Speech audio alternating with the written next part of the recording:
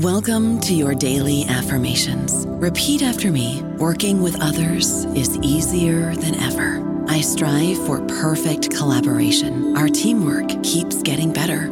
Yeah, affirmations are great, but Monday.com can really get you the teamwork you desire. Work together easily and share files, updates, data, and just about anything you want all in one platform. Affirm yes to start, or tap the banner to go to Monday.com. Lucky Land Casino, asking people, what's the weirdest place you've gotten lucky? Lucky? In line at the deli, I guess? Aha, in my dentist's office. More than once, actually. Do I have to say? Yes, you do. In the car before my kids' PTA meeting. Really? Yes. Excuse me, what's the weirdest place you've gotten lucky? I never win and tell. Well, there you have it. You can get lucky anywhere, playing at LuckyLandSlots.com. Play for free right now. Are you feeling lucky? No purchase necessary. Void where prohibited by law. 18+. Terms and conditions apply. See website for details. Hello, everybody. This is Marshall Poe. I'm the editor of the New Books Network, and I'd like to tell you that we have a new and improved website. It has 2 new features that we think you'll love. One of them is a vastly improved search engine, so that when you type in keywords, you'll get a bunch of episodes really quick. The other is the ability to create a listener account. And in that listener account, you can save episodes for later listening. So you can create a kind of listening list. We think these features are neat, and we think you'll enjoy them. Please visit the site today.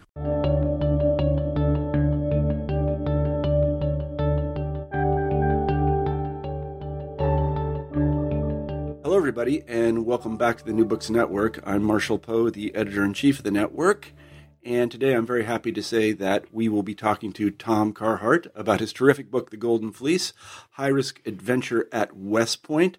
I've gotten to know Tom a little bit over the last several months, and he is a terrifically interesting person. He's a very accomplished author. He's a veteran himself, and he's a graduate of West Point. And in this book, he tells us a pretty fascinating and sometimes actually poignant tale about some guys who stole a goat. Is that a fair characterization, Tom?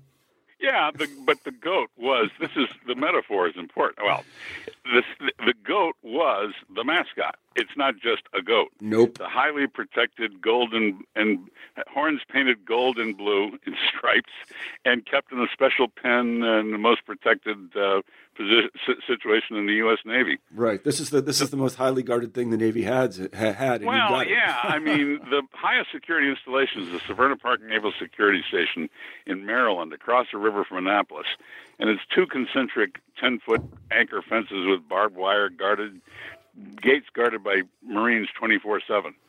And we had to get past those 2 fences in order to get to where the goat was kept, and that was behind the main Shore Patrol guard post covering the inner gate. Mm-hmm. And you did it. You got the goat. But before we go there, you got the goat. Before we go there, could you tell us a little bit about yourself?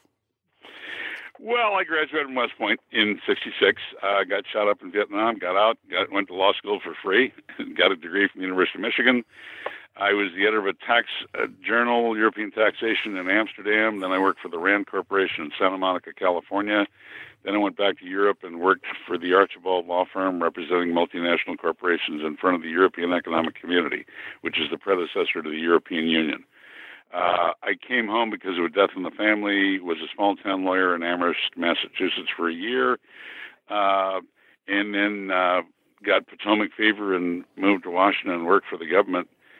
Actually, I got married, and we moved to Washington, and we lived there 25 years. 17 of those I worked for the government. The other I was working for what they call Beltway bandits, outside corporations that do contractual work for the government. Mm-hmm. And about 10 years ago, I moved to Massachusetts with my wife and son, and I'm happy to be ensconced in Western Mass right now. Happier than a clam. Good. Well, you missed one important thing. I don't know if it's important. You consider it important. Maybe you don't. At some point, you picked up a PhD from Princeton. Yeah, I did. That was sort of caught up in the 90s. I went back to graduate school and I got a PhD in American and military history from Princeton. Now, actually, I had a couple of books published by then, and I've loved writing more than anything. But I'm not an educated writer. I was an engineer at West Point. So this has all been catch as catch can. I've read we read one Shakespeare play at West Point. Guess which one? Julius Caesar. Mm-hmm. Yeah. Right. So whatever else I've read of Shakespeare or anything else, I've had to do on my own. And I've been very lucky. I've been able to have a number of, well, actually, this is my 9th military history book, though this is a farce. The others are straight military history that'll put you to sleep unless you're interested in one aspect of the Civil War and so on. But this book is just a farce. This is fun to live and fun to write, and just a delight. It's the kind of thing you jump in the air and click your heels together laughing all the time. Right. Because we really pulled something off that was extraordinary. It was extraordinary. I think. And, well, this leads right into my next question. Why did you write this book? I wrote this book basically because, now, we have to understand, the class of 66 at West Point is just another class. We graduated into Vietnam. Before we graduated, we knew we were going to go to Vietnam, and 579 graduated. 30 of us were killed in Vietnam. About another 150 were wounded. And so we know we've got a grim reality confronting us. And before we went to that, we shouted our last hurrah to America in stealing the Navy goat. And, we went out with a bang, not a whimper. It was a wonderful summation of 4 arduous years at West Point. Now, why did I write the book? To tell the story, basically, it's been smothered and covered up. It's really just a farce. It's an adventure. It was a high risk, but nobody died, nobody bled. There were no trauma, no crimes, other than abducting the goat from its legitimate owner, the Marines at Severna Park Naval Security Station. But even so, that was a challenge. Now, in 1954, both campuses, Annapolis and the Naval Academy in Annapolis and the Military Academy at West Point, are open federal institutions, or they were before 9/11. That means the gates were never closed. There was a guard at the gates for directions mostly, but you didn't have to have a pass to get on post or nothing. So at night, the guards went home, and a week before the Army-Navy game in 1954, a group of cadets went to Annapolis, and at 2 a.m. they drove onto the open campus, found the cage where the goat was being kept unguarded, broke into the cage, and took him back to West Point. There was big uproar after that, big publicity. It's in all the papers and so on. And this is back when the Army-Navy game was a big deal, back in the 50s. And so thereafter, the superintendents of both academies said, we won't do this again, gentlemen's agreement. And the Naval Academy then, for the open weekend before the Army-Navy game, it's an open weekend for both teams, they took the goat to the Severna Park Naval Security Station, the highest security installation in the Navy, and put him in a special pen behind the main guardhouse inside the second most of the concentric fences and so on. I mean, they couldn't have made him more heavily guarded, I don't suppose, with 2 Marine guards there 24/7 in the guardhouse. So it was a challenge, and they said to us, the superintendent said, do not go near Annapolis. If you're within 50 miles, we'll fry you alive, and so on. All sorts of threats. But there was no honor offense involved, and they weren't going to kick us out. So our attitude was, don't go there. Oh, yeah? Watch this. Catch us if you can. And they did, eventually, but not until after we got the goat back to West Point. They caught the goat. Just before we go on, why wasn't there an honor offense here? Well, you take that stuff pretty seriously at West Point, yeah. Well, absolutely, but we did not give our word that we wouldn't do that. I see. And now there are certain things that are honor offenses. For instance, if you fail to acknowledge that you're authorized to do something, this is old marking your card in your rooms and all sorts of things. There can be honor offenses of commission and omission, and you can do what's known as quibbling, which is, what does thus mean, thus or therefore. And those are honor offenses. This was not an honor offense because we never gave our word that we would not trespass and so on or go to a certain place. If we had done that, then it would have been an honor offense, but we didn't. We're very careful about that because you can get kicked out, bingo, for an honor offense. You're gone. Yes, that's what I understand. So we weren't going to risk that. Let's begin to tell the story, and let's begin by giving us the cast of characters. Can you tell us a little bit about the people who are involved in this caper? Sure. This happened in the fall of 1965. I was in the hospital with the flu or something, with a guy named Dean Klanos, who was my classmate. I was in company E2. He was in company K2. The 2,500 cadets then at West Point were broken up into 24 companies, about 100 men in each company.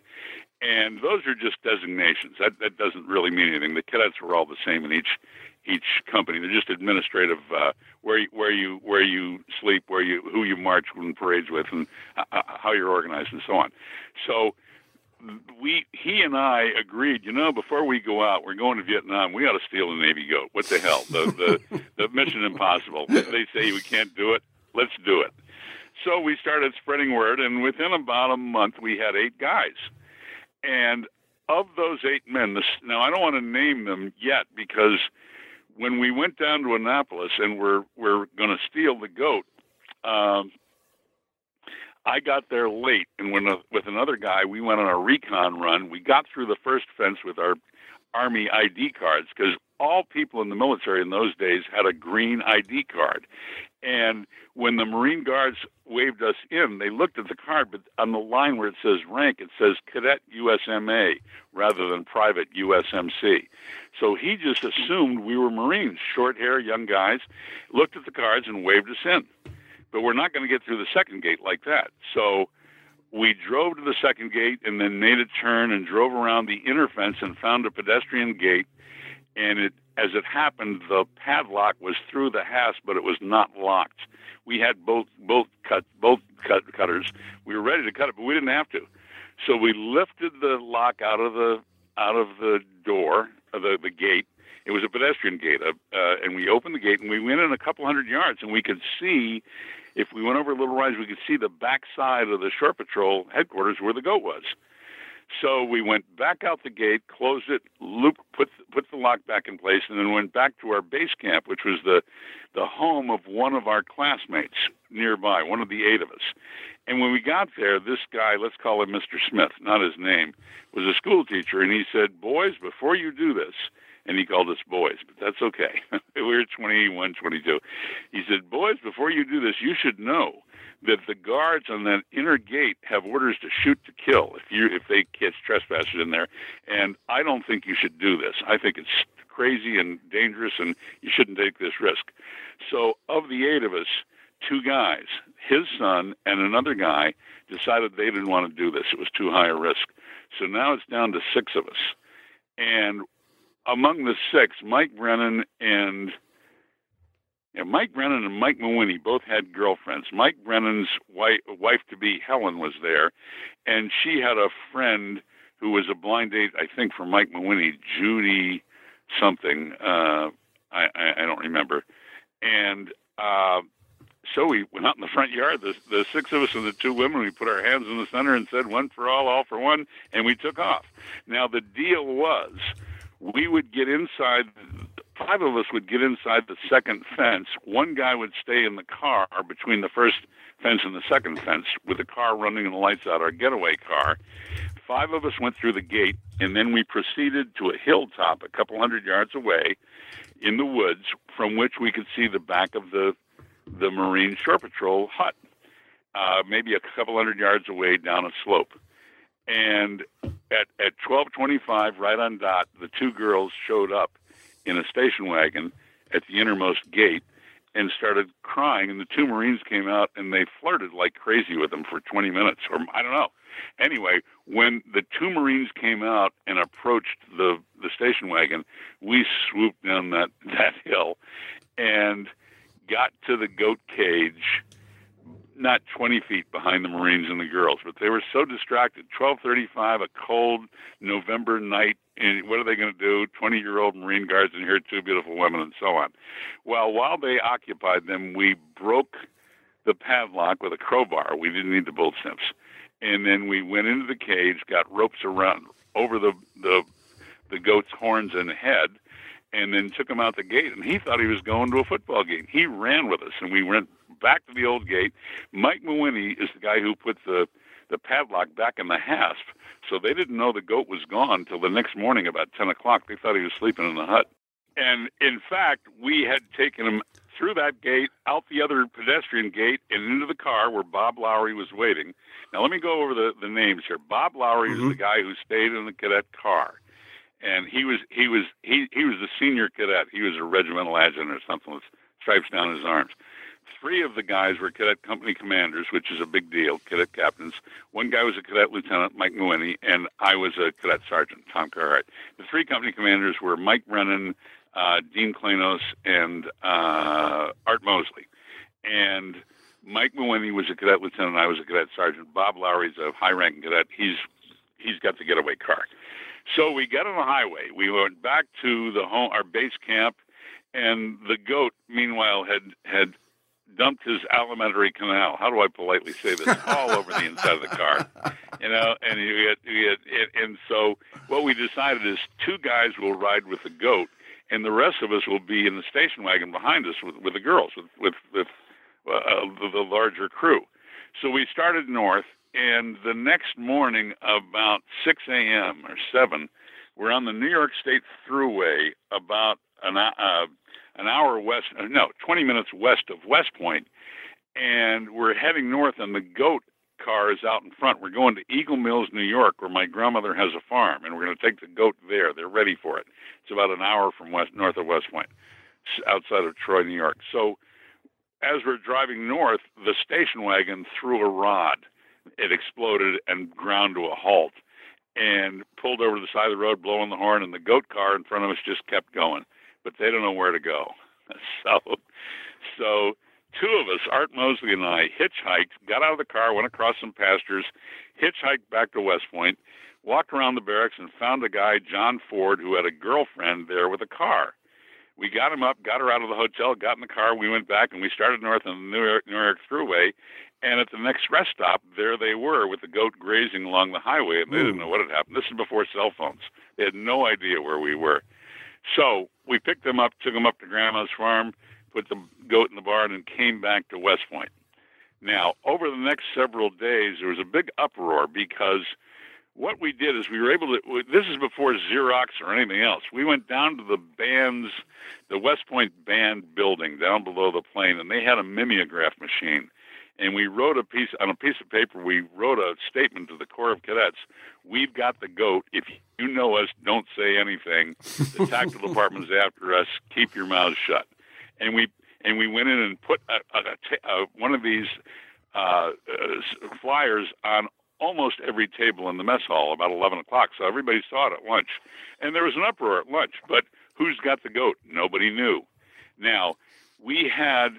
As it turned out, the way West Point is structured, the superintendent runs the whole school. A dean, who is a brigadier general, runs the academic side, and the commandant of cadets runs the military side, because it is, after all, a military organization. He's a brigadier general, and he's the man. So, and under him there are 4 colonels who each run a regiment, and after this flyer came out, the 4 colonels had a meeting, and the brigadier general who was the commandant was Richard P. Scott. He had an aide-de-camp, which is a very prestigious post. His aide-de-camp was a young captain named Tom Carney. 3 years earlier, he had been my cadet company commander, so I knew him personally.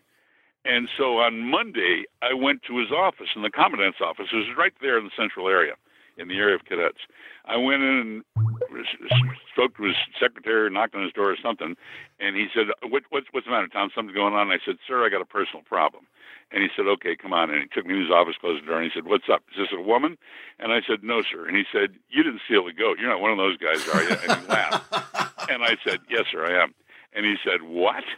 And I said, yes, sir, I'm one of the goat thieves. And he said, okay, stay here. And he got up and he left, and he came back 2 minutes later with a sergeant major.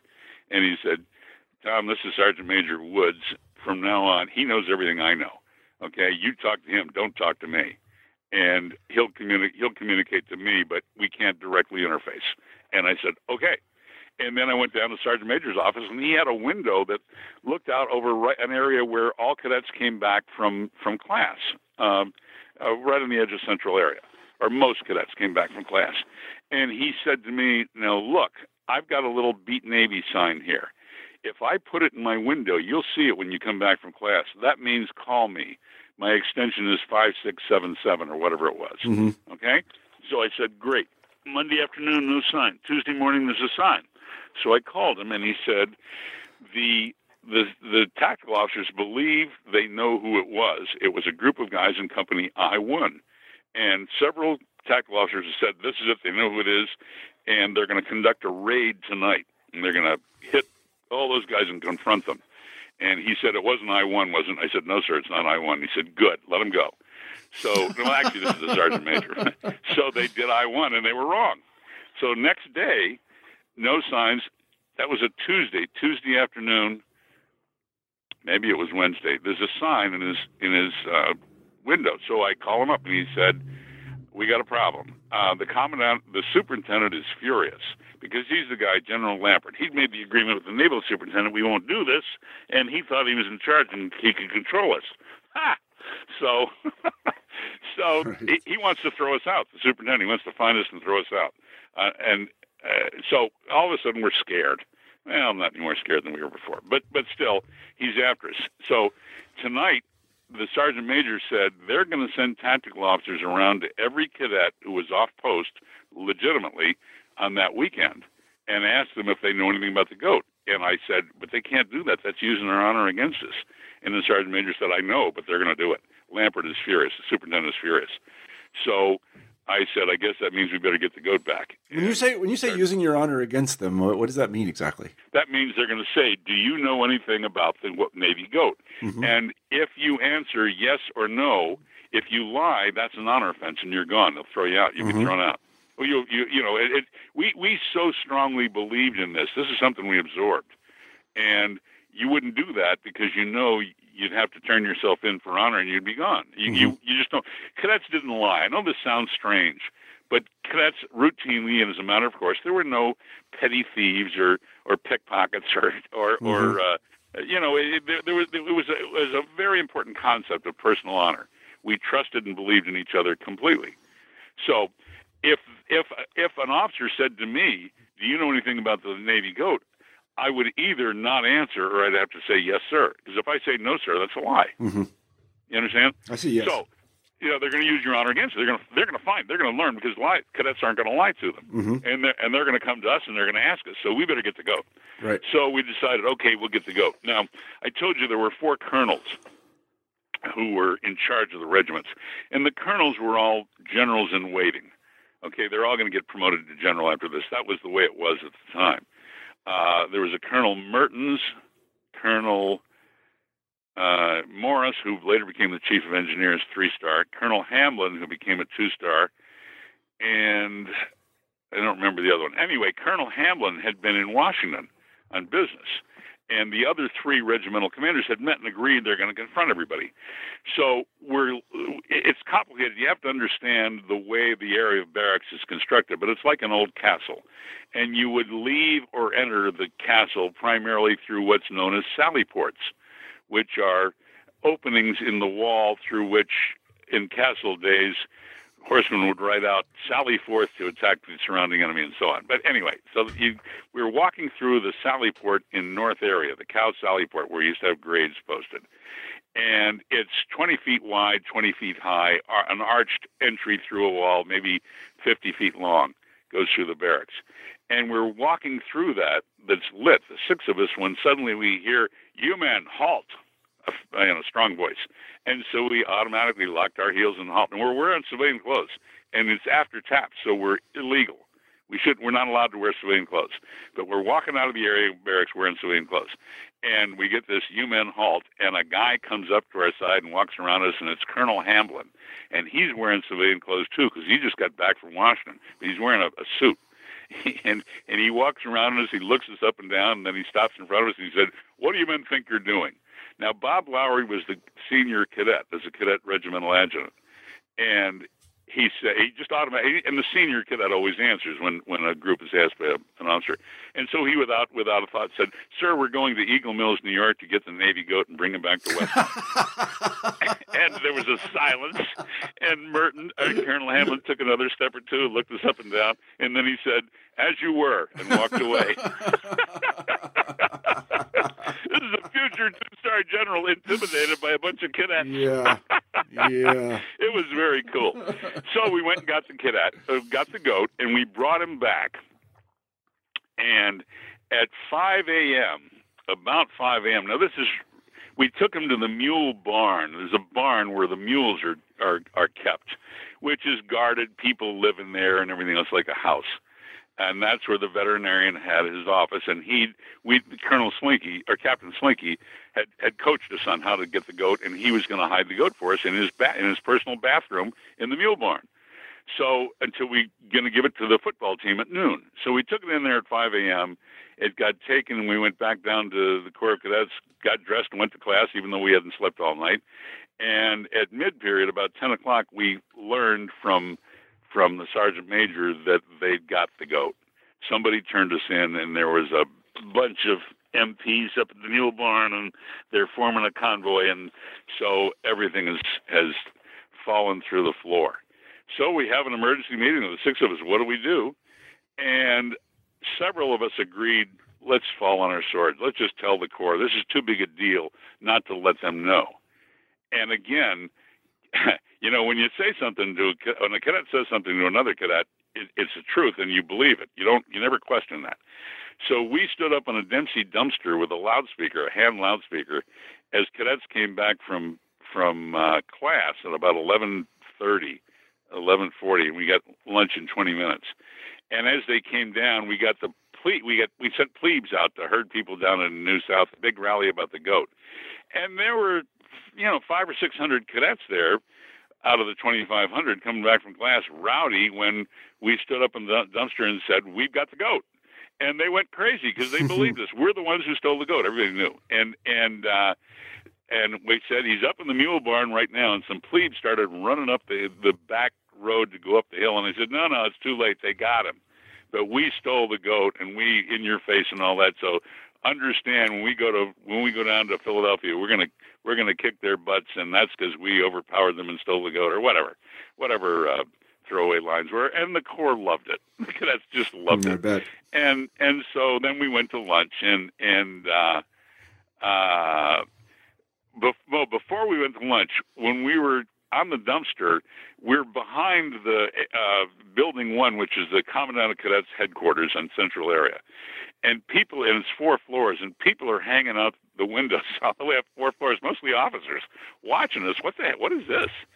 And as we finished, Colonel Breakiron, Lieutenant Colonel Breakiron, that's not a Kafkaesque name. No, that's really quite a name, I was going to say. Yeah, came down. He's the officer in charge, and he had a 2-1, a pad of delinquencies in his left hand and a pencil in his right, or a ballpoint pen.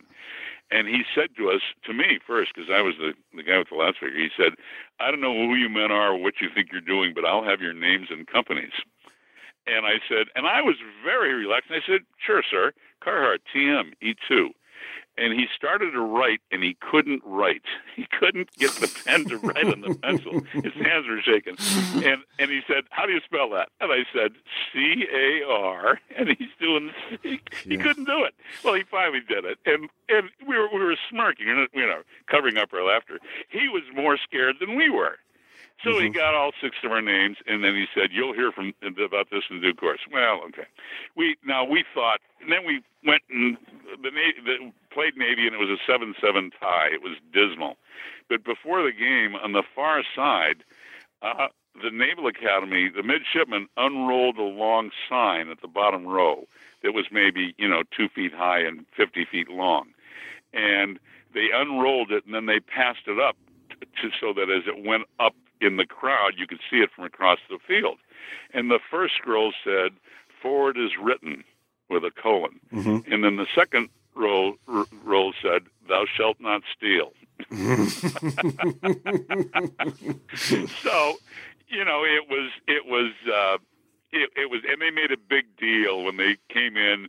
They had a big black sedan. They brought it to the middle of the field, and guys got out in civilian clothes with earplugs as if they were, Secret Service. Mm-hmm. And then they got the Navy goat out on our side and ran him across the field. Mm-hmm. Same Navy goat we'd stolen.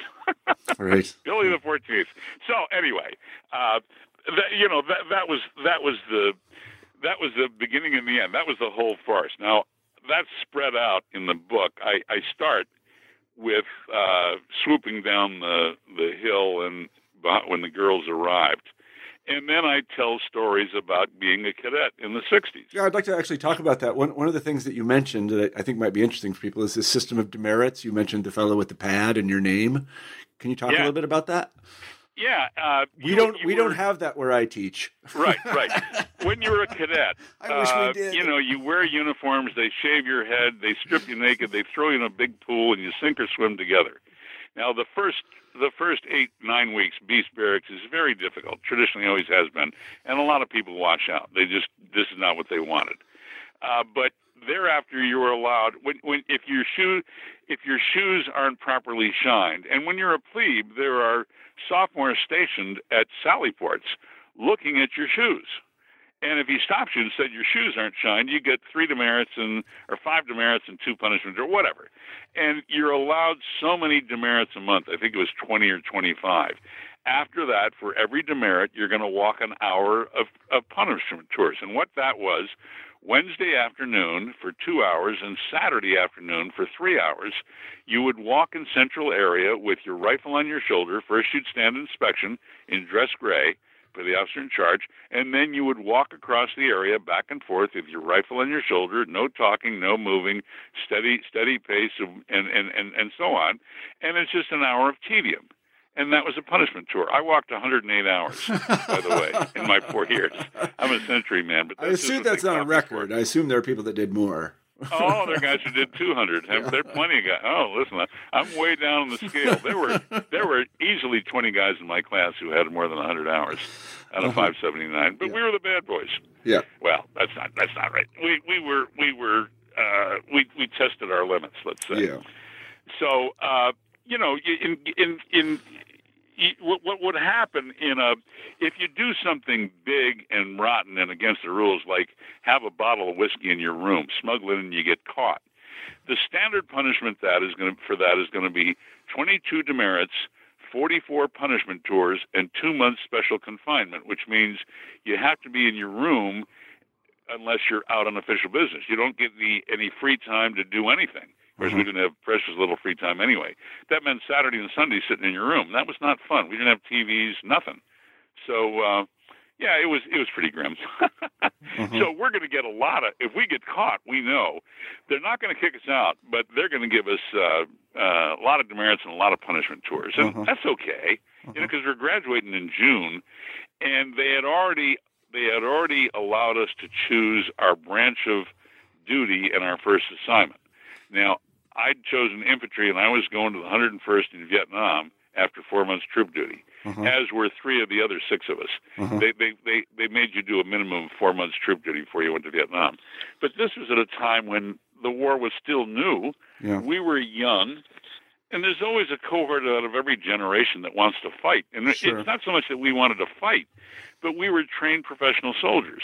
And if anybody should go, it's us. Yeah. Okay? Yeah. And we were, frankly, eager. Now, we didn't know the full drama and turmoil of war yet. We would learn that. But, as young, innocent men, that's what we wanted to do. We'd chosen to go to West Point. Now our country calls, and we're here. So that was a very common attitude among us. It was sort of a grim reality that awaited us. So before we go off to war, let's steal a Navy goat. Well, let me come back to that grim reality. And also, I must say, you do want to practice your craft, whatever your craft is, and if it's being a soldier, you want to do it to show that you can do it. That makes perfect sense to me. Yeah. Watch me. Right, exactly. So, what sort of punishment did they give you for stealing the goat? Well, we expected. What happened is, eventually, we heard that we would have a special commandant's board that would also be a general court-martial, a special general court-martial. Now, that's because we were active duty in the military as cadets, and court-martial doesn't mean they're going to put us in jail or anything. It just means the way the thing is structured. So the special court, which they organized, consisted of 4 colonels.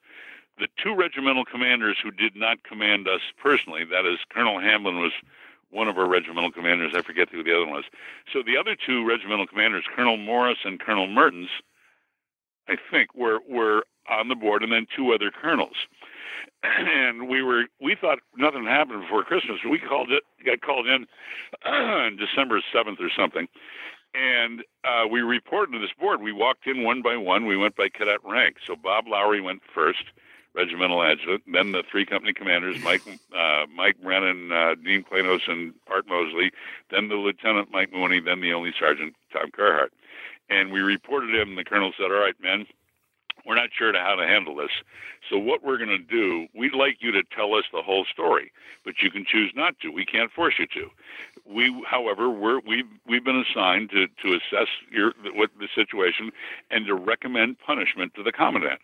And depending on what you tell us, that'll change our recommendation. We'd like you to tell us everything, but you don't have to. Now, we want you men to talk among yourselves. There's 6 of us, and when you decide what to do, you tell Jerry here," and Jerry here was some Major Hankins, who outranks us by 10 years. Mm-hmm. He said, "You tell Jerry here, and he'll come down and get us, and we'll come back, and we'll listen to you."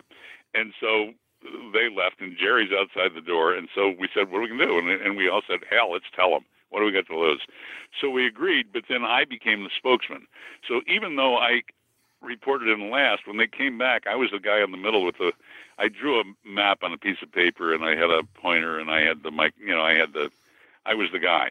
So they came in and sat down, and I told them the whole thing. And as I'm telling them the story, you see, Jack Morris, I remember, he just buried his head in his face in his hands. He just couldn't stop laughing. And they're smothering, they're trying to smother their laughter. But they're all West Point graduates. And this is the sort of thing that's as much storied. It's almost a fable. Let's steal a Navy goat. Nobody ever did. Well, they did in 54 with no guards. And now suddenly we've gone through the most, highest security installation in the Navy, got the goat, got him away, and they never knew till the next morning. I mean, it was really quite a coup. So when they finally finished, we were dismissed, and they said, "Okay, you'll hear from the commandant in due course." A week later, we went and reported individually to the commandant of cadets, General Richard P. Scott. And now the superintendent wants to throw us out, understand. He's the commandant's boss. But the commandant did not throw us out. He called us in individually, and he spoke to us. I was the last to go. And it was just very brief. He said some very complimentary things. I'm not gonna belabor that, but he said, "You'll do very well in the Army. I'd be proud to have you serve under me." And he said something else that's very complimentary to West Pointers. He said, "Well done," which is an important term to West Pointers. It comes from an important thematic song and so on. Anyway, so what he did, he said, "But I have to punish you." And so he removed our first-class privileges for 2 months, which is basically nothing, like a slap on the wrist. And so we rejoiced, and we walked away, and it was a wonderful feeling of elation that can't be matched, I believe. So we had a very high Christmas that year. I bet you did. Let me ask this. My impression is that were cadets to steal the Navy goat this year and get caught, as they inevitably must, that the punishment would be much more severe now, and you would get lots of talkings to about how dangerous what you had done was, and you would be kicked out. Probably. Yeah. Probably. We wouldn't get kicked out. Wouldn't get kicked out. You don't think so? Oh, no.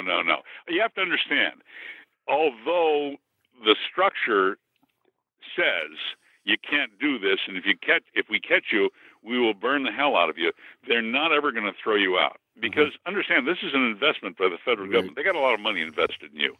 They'll kick you out for honor because you've broken the rules. But because you did something, with brass balls that every other West Pointer envies, they're not going to kick you out for that. See, this is precisely what I'm getting to, Tom, right here. Because why do you think that I guess it was a colonel, said all these complimentary things to you? Yeah, General. Yeah, why did he say those complimentary things to you? Because I know that, in my case, I served on a disciplinary board at a major university once. I didn't say very complimentary things to people who had violated the rules. No, but the rules were not the rules were things like drinking on campus or stealing somebody's watch or whatever. It was not it was not sneaking into the Valhalla of the enemy camp and taking their most treasured sacred totem and taking it back to West Point as a symbolic. That's a triumphant act. Yeah. You think you're good? Well, we went into your most sacred protected ground and stole your your holiest object and took it back to West Point. Yeah. And that's what we did. Uh-huh. We didn't commit a crime. Well, Right. we broke the padlocks, maybe, but that sort of thing. I'll tell you another thing too. The next one, Mike Mawhinney, one of the 6 thieves. His father was a retired Navy admiral, and one of his father's classmates at the Naval Academy happened to be the chief of naval operations at the time we stole the goat, which means the 4-star who commands the whole Navy. And the day after we stole the goat, the next Sunday, they didn't discover it was gone till about 10 a.m. because the lock was still in the hasp. And some people came to look at the goat, a guy and his wife and kids, and they went out and saw the lock is broken and the goat's gone.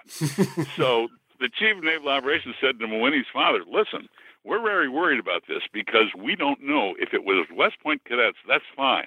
We're worried that it might have been a distraction because the Soviets or somebody broke into our really important stuff, and they're trying to mislead them. So I got to know. I know you've got a son in the class of '66. Would you ask him and try to find out if it's cadets or Russians? Mm-hmm. And so Mike Mawhinney's father said, sure. And he called Mike, and Mike said, Dad, not only do I know, I'm one of the 6, and we got the goat. And he said, don't worry, son, but when this comes out, the Navy's going to be filled with the name Mawhinney again. So that was kind of a farcical act. Yeah, but the reason I'm pursuing this line is that, I don't know, my impression is that things have changed a little bit in the sense that these sorts of hijinks, evidence as they are in the military context of sort of bravery and gumption and all these things, are not. We don't really have much stomach for them anymore. I could be wrong about that. I don't know. I mean, apparently I am. I don't know because I have my own perspective. I suspect you're right. I just came back from a weekend at West Point signing books, and boy, things have changed a lot. Things are very, very tight and by the rules, and the rules say this and all that. And I don't mean so much shining shoes as they are rigidly controlled. Uh-huh. And I get the impression that if you break the rules under these circumstances, well, I don't know if they'd kick you out. Well, they might. Yeah. Things are much more serious. They are much more serious. I think that's true. It'd be interesting to hear from anymore. I'd be interested to hear from listeners about this who know these things. But let's go back to 1965, 1966. Tell us what happened to the 6, as you call them, thieves. You mean in the real world? I mean, they went out. Did all of them go on to Vietnam? Well, we went to Vietnam. That kind of thing? We went to Vietnam. All of us went to Vietnam. 2 of us were infantry platoon leaders. We got 3 Purple Hearts among the 2 of us, and it means we were wounded. Right. But nobody was killed. Uh-huh. We came back, and 2 guys stayed in the Army. Mike Brennan stayed in, and he got sent to Stanford and got 2 master's degrees. Very smart guy. He's teaching aeronautical engineering at West Point. And he wanted to be an astronaut. And he applied to be an astronaut at Stanford, and he got rejected, but it was very close. Mm-hmm. And the final guy pulled him aside and said, listen, you got 2 masters from Stanford. If you get a medical degree, you're a shoo-in. You'll be an easy astronaut. So Mike went back to West Point, taught for another year, talked to his wife, and then he went to the head of ES and GS, Colonel Brofus, I think his name was, and said, sir, I want to go to medical school. Wow. And the guy was a tough guy from the outside, but a big teddy bear. And eventually he worked it out so that Mike went to medical school at the University of Texas. Wow. And when he graduated, he applied to be an astronaut again, and he got rejected, which made his wife, Helen. Mm-hmm. Now, so he stayed in the Army for 20 years, got out, and he's got a successful practice as an ophthalmologist, I think, in North Carolina. Mm-hmm. Very happy, 4 kids. And that was Jason and Jason and Medea, the two who ran the whole thing, and Medea and her sister who distracted the guards. Let me see. Bob Lowry stayed in the Army for 30 years. He's an engineer, built a bunch of bridges. Now he's we got a master's degrees from, I think, Cornell. I don't know, but a good school. And now he runs logistics for Arlington, Texas, which is where Jerry Jones Stadium is, and so on. Art Mosley got an MBA from Harvard, made a lot of money building commercial housing in Alabama and in Florida. in the Atlanta Olympics, I think that was 94 and 98, he was one of the 5 or 6 guys who did that.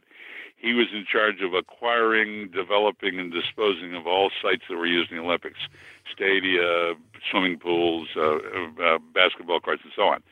He did the same thing in Rio de Janeiro in 1917, and now in September of 2017, he's in Korea because he's doing the Winter Olympics there. Wow. The next guy would be, let me see, Art Mosley, Bob Lowry, Dean Klanos, who got an MBA from the University of Arizona, went to work in the computer business, and eventually was one of the top 5 or 6 guys at Apple under Steve Jobs. Oh. Steve Jobs called him in and detailed him to take a team off post or off campus, off site, and find a way for Apple to sell business machines instead of toys.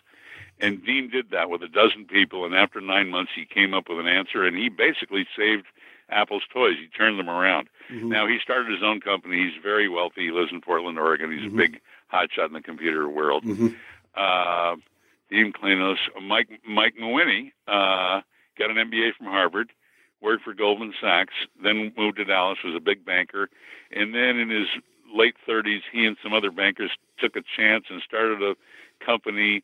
And after a couple of years, they were successful. And what they do is they manage retirement accounts for big corporations. And they made a bundle of money. He is enormously wealthy. He's the one guy who gives more than $10 million a year to West Point, and he's going to give hundreds of millions in his estate, all sorts of stuff. He's the biggest donor to West Point in history. And he's a great guy, but he's still Mike. You know, and so these guys have all done very well. Yeah, I mean, this is part of the reason I asked this question is that, you know, we kind of have the stereotype, you get it from films mostly and books, about the damaged Vietnam vet. Now, of course, people that graduate from West Point are slightly different. They're already an elite. But it seems to me you guys did pretty well. Oh, yeah, but you see, there's an inherent political bias in any of this reporting on what do you want to make them look like. That's what you're going to want to make them look like. Poor, broken losers. Okay, they're poor, broken losers, because that's the story you'll portray. That's what you'll tell in the paper, and that's what they become. Now, I'm not saying that there's an enormous bias for or against Vietnam veterans, but we're all aware that there's been a heavy psychological burden on them as a class, because, you know, after the war, when the war was wrong and the American people turned against it and they hated it, but who do you target? Not Congress, who basically ran the war, not the president. You target the individual veterans, even though they made no choice. They were just there doing their duty. They're attributable because they're wearing a uniform, so they can be spat upon. So, yeah, we had some bad experiences after the war, but, you know, we're all healed over, scarred up. I'll tell you another thing, too. Did we acquire anything out of stealing the Navy goat for the rest of life? You bet. I bet you did, That was a very high-risk venture. When we were young men, we could have been killed. Well, we didn't. You could have been. You could have been. I think you could have. We could have been. We could have been shot, like that guy said, you know. Right. But we were so young, you know, we didn't recognize our own mortality. They'll never get me. They'll get somebody else. Right. And that's the way you feel in war, too. I mean, you know, you don't worry about that. Oh, they only wounded me. They didn't kill me. No, you know. I mean, this is all rationalization. So, you know, we were basically, West Point cadets are a self-selected group, and out of that group we had 8 self-selected, out of which 2 backed out when they realized they might get shot. Right. So it was not a dumb thing. Of 6. Sorry? I said it's not a dumb thing to think that you might get shot. No, it was a smart thing to do. Yeah, I think so. Thing to do, but we were. You know, we're wild-eyed cadets. What are they going to do? Sure. We're going to Vietnam anyway. Right. Sure. Well, before we close, let me ask you a couple more questions. One is, I just feel kind of compelled to ask this because, you know, there's a lot. Vietnam is very much in the news these days, where there's a 50th anniversary of the big build-up, the big year of 67, and there's a Ken Burns documentary just coming out. I haven't seen it. I probably suspect you haven't either. But I just wondered if you had any thoughts on your service in Vietnam. Yeah, I guess I do, and I've waxed and waned on this, and washed back and forth. I'm very proud of my service. I think the Vietnam War was one of the biggest political mistakes America's made, certainly in the 20th century, beyond Korea, and we're repeating. It seems to me we're repeating those sorts of mistakes and fighting political wars, but that's way over my head. I'm not going to get into that. All I know is that my country was at war, and I was a West Point graduate, and no one should have gone before me. I mean, and I don't mean to be a hero. I mean to be a body. You know, who's going to go there? Who's going to be the cannon fodder? Well, me. That's what we were trained for. And you send your smartest men to the infantry. You don't spend your dolts, because the smartest men are going to they're going to accomplish a mission and keep people from getting killed. You send stupid people, you get a lot of people killed. Well, that's an aside. So yeah, I'm very proud of my service, but you know, I can only celebrate that among other veterans, and even then it's a little uneasy. We're getting old. I've been to reunions with the 101st at Fort Campbell, and I've been back to West Point, and you know, there's an easy calm and comfort between us. We don't have to say remember when or anything like that. It's just we know, and we're among our brothers, and you know, it's fine. But in the outside world, I don't ever talk about Vietnam. Nobody cares. Well, I think a lot of people actually care. Yeah, but I imagine you're a little bit tired of talking about it. They suppress it, or they turn the page. That's painful. Let's not deal with that. Yeah, no. We made a lot of mistakes culturally, socially, politically in Vietnam, and now, you know, in the residue is some broken, twisted bodies. The people who served and got shot up or psychologically burdened, and there's a lot of people carrying a lot of devils around in their head because of that, and I'm sorry for that. But you know, it doesn't take a war to get post-traumatic stress. You can be in a bad car accident or have someone beat you up for a couple of months, and you'll have PTSD. So it's not the only source by any means. But you know, we Vietnam veterans, I think, share a sense of the futility of taking on the world, trying to right wrongs that are inherent or endemic to a particular class of people, a culture, an ethnicity. We're going to teach the Vietnamese how to have a popularly elected government, or the Arabs, or the Sunnis, or the whatever. You know, that's beyond my ken. I think we're going beyond our reach there. But you know, I'm not a national leader, so I'll keep my mouth shut. All right. Well, thank you for those words. We appreciate it very much. Let me ask you, this is kind of traditional final question on the New Books Network, and that is, what are you working on now? What is your current book project? I'm going to get my dissertation published from Princeton. It's the name of it, the working title is Black, Gold, Gray, and it's a narrative history of African American West Pointers in the 19th century. Black, gold, gray are the colors, West Point school colors, and they are the colors of the components of gunpowder. Sulfur is yellow, saltpeter is gray, and charcoal is black.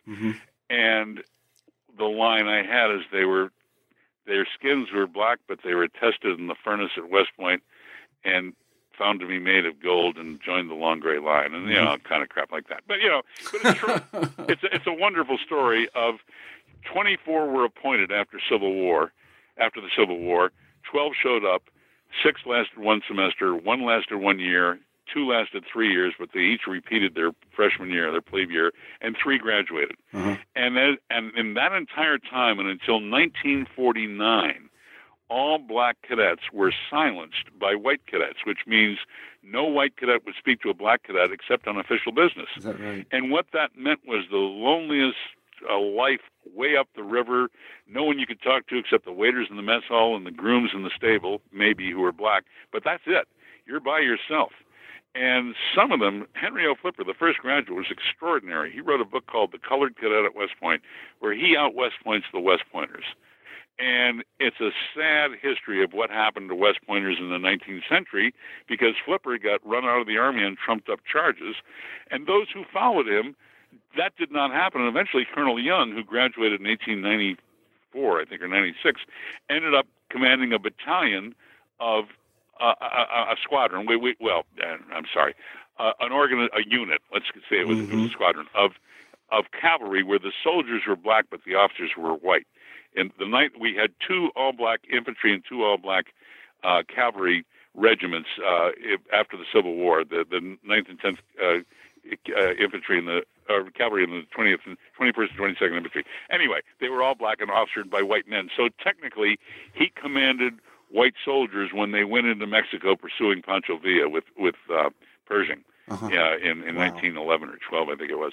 So yes, we had a black officer commanding white officers. That was the first instance of that, and then we had the whole. There's another 20 or 30 years of the where racism set in hard, the black codes and the Klan and so on. And it wasn't until the 30s that in 1936, Benjamin O. Davis graduated, the first black graduate in the 20th century. 2 had been appointed before him and dropped out. And he eventually rose to general officer. He eventually was given a 4th star by Clinton, I think, after retirement.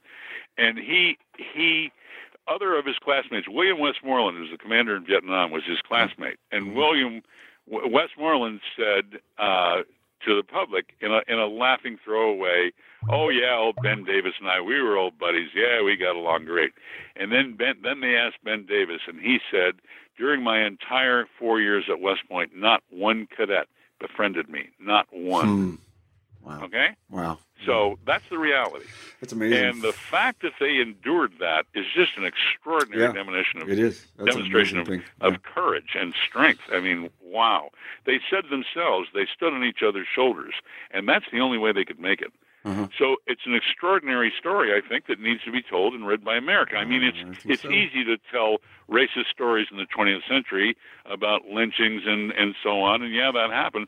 Let's talk about some successes after the end of slavery. Where did some people enter a particular respected profession, go to the right school, West Point, and yet face the most extraordinary opposition from within, and yet endure and make it? Well, didn't happen in any big medical schools, law schools, anything like that, or even liberal arts schools. But West Point was different. Yeah, well, it's a fascinating and relevant story, and you're the right person to tell it. So we really look forward to seeing that book. And you'll have to come back on the show when it comes out, and we can talk about it again. Okay? Absolutely. Happy to do that. Absolutely. Well, Tom, thank you very much for spending time with us today. Thank you, Marshall. Absolutely. And let me tell everybody who listens to this podcast and the New Books Network generally, my name is Marshall Poe. I'm the editor-in-chief, and today we've been talking with Tom Carhart about his terrific book, The Golden Fleece, High-Risk Adventure at West Point. I hope everybody has a good day.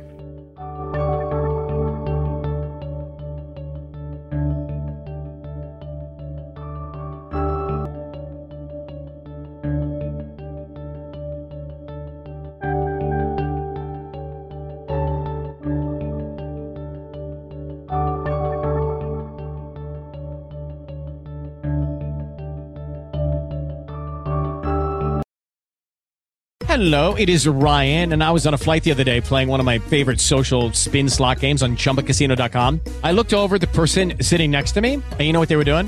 They were also playing Chumba Casino. Coincidence? I think not. Everybody's loving having fun with it. Chumba Casino is home to hundreds of casino-style games that you can play for free anytime, anywhere, even at 30,000 feet. So sign up now at ChumbaCasino.com to claim your free welcome bonus. That's ChumbaCasino.com and live the Chumba life. No purchase necessary. VGW. Void where prohibited by law. See terms and conditions. 18+.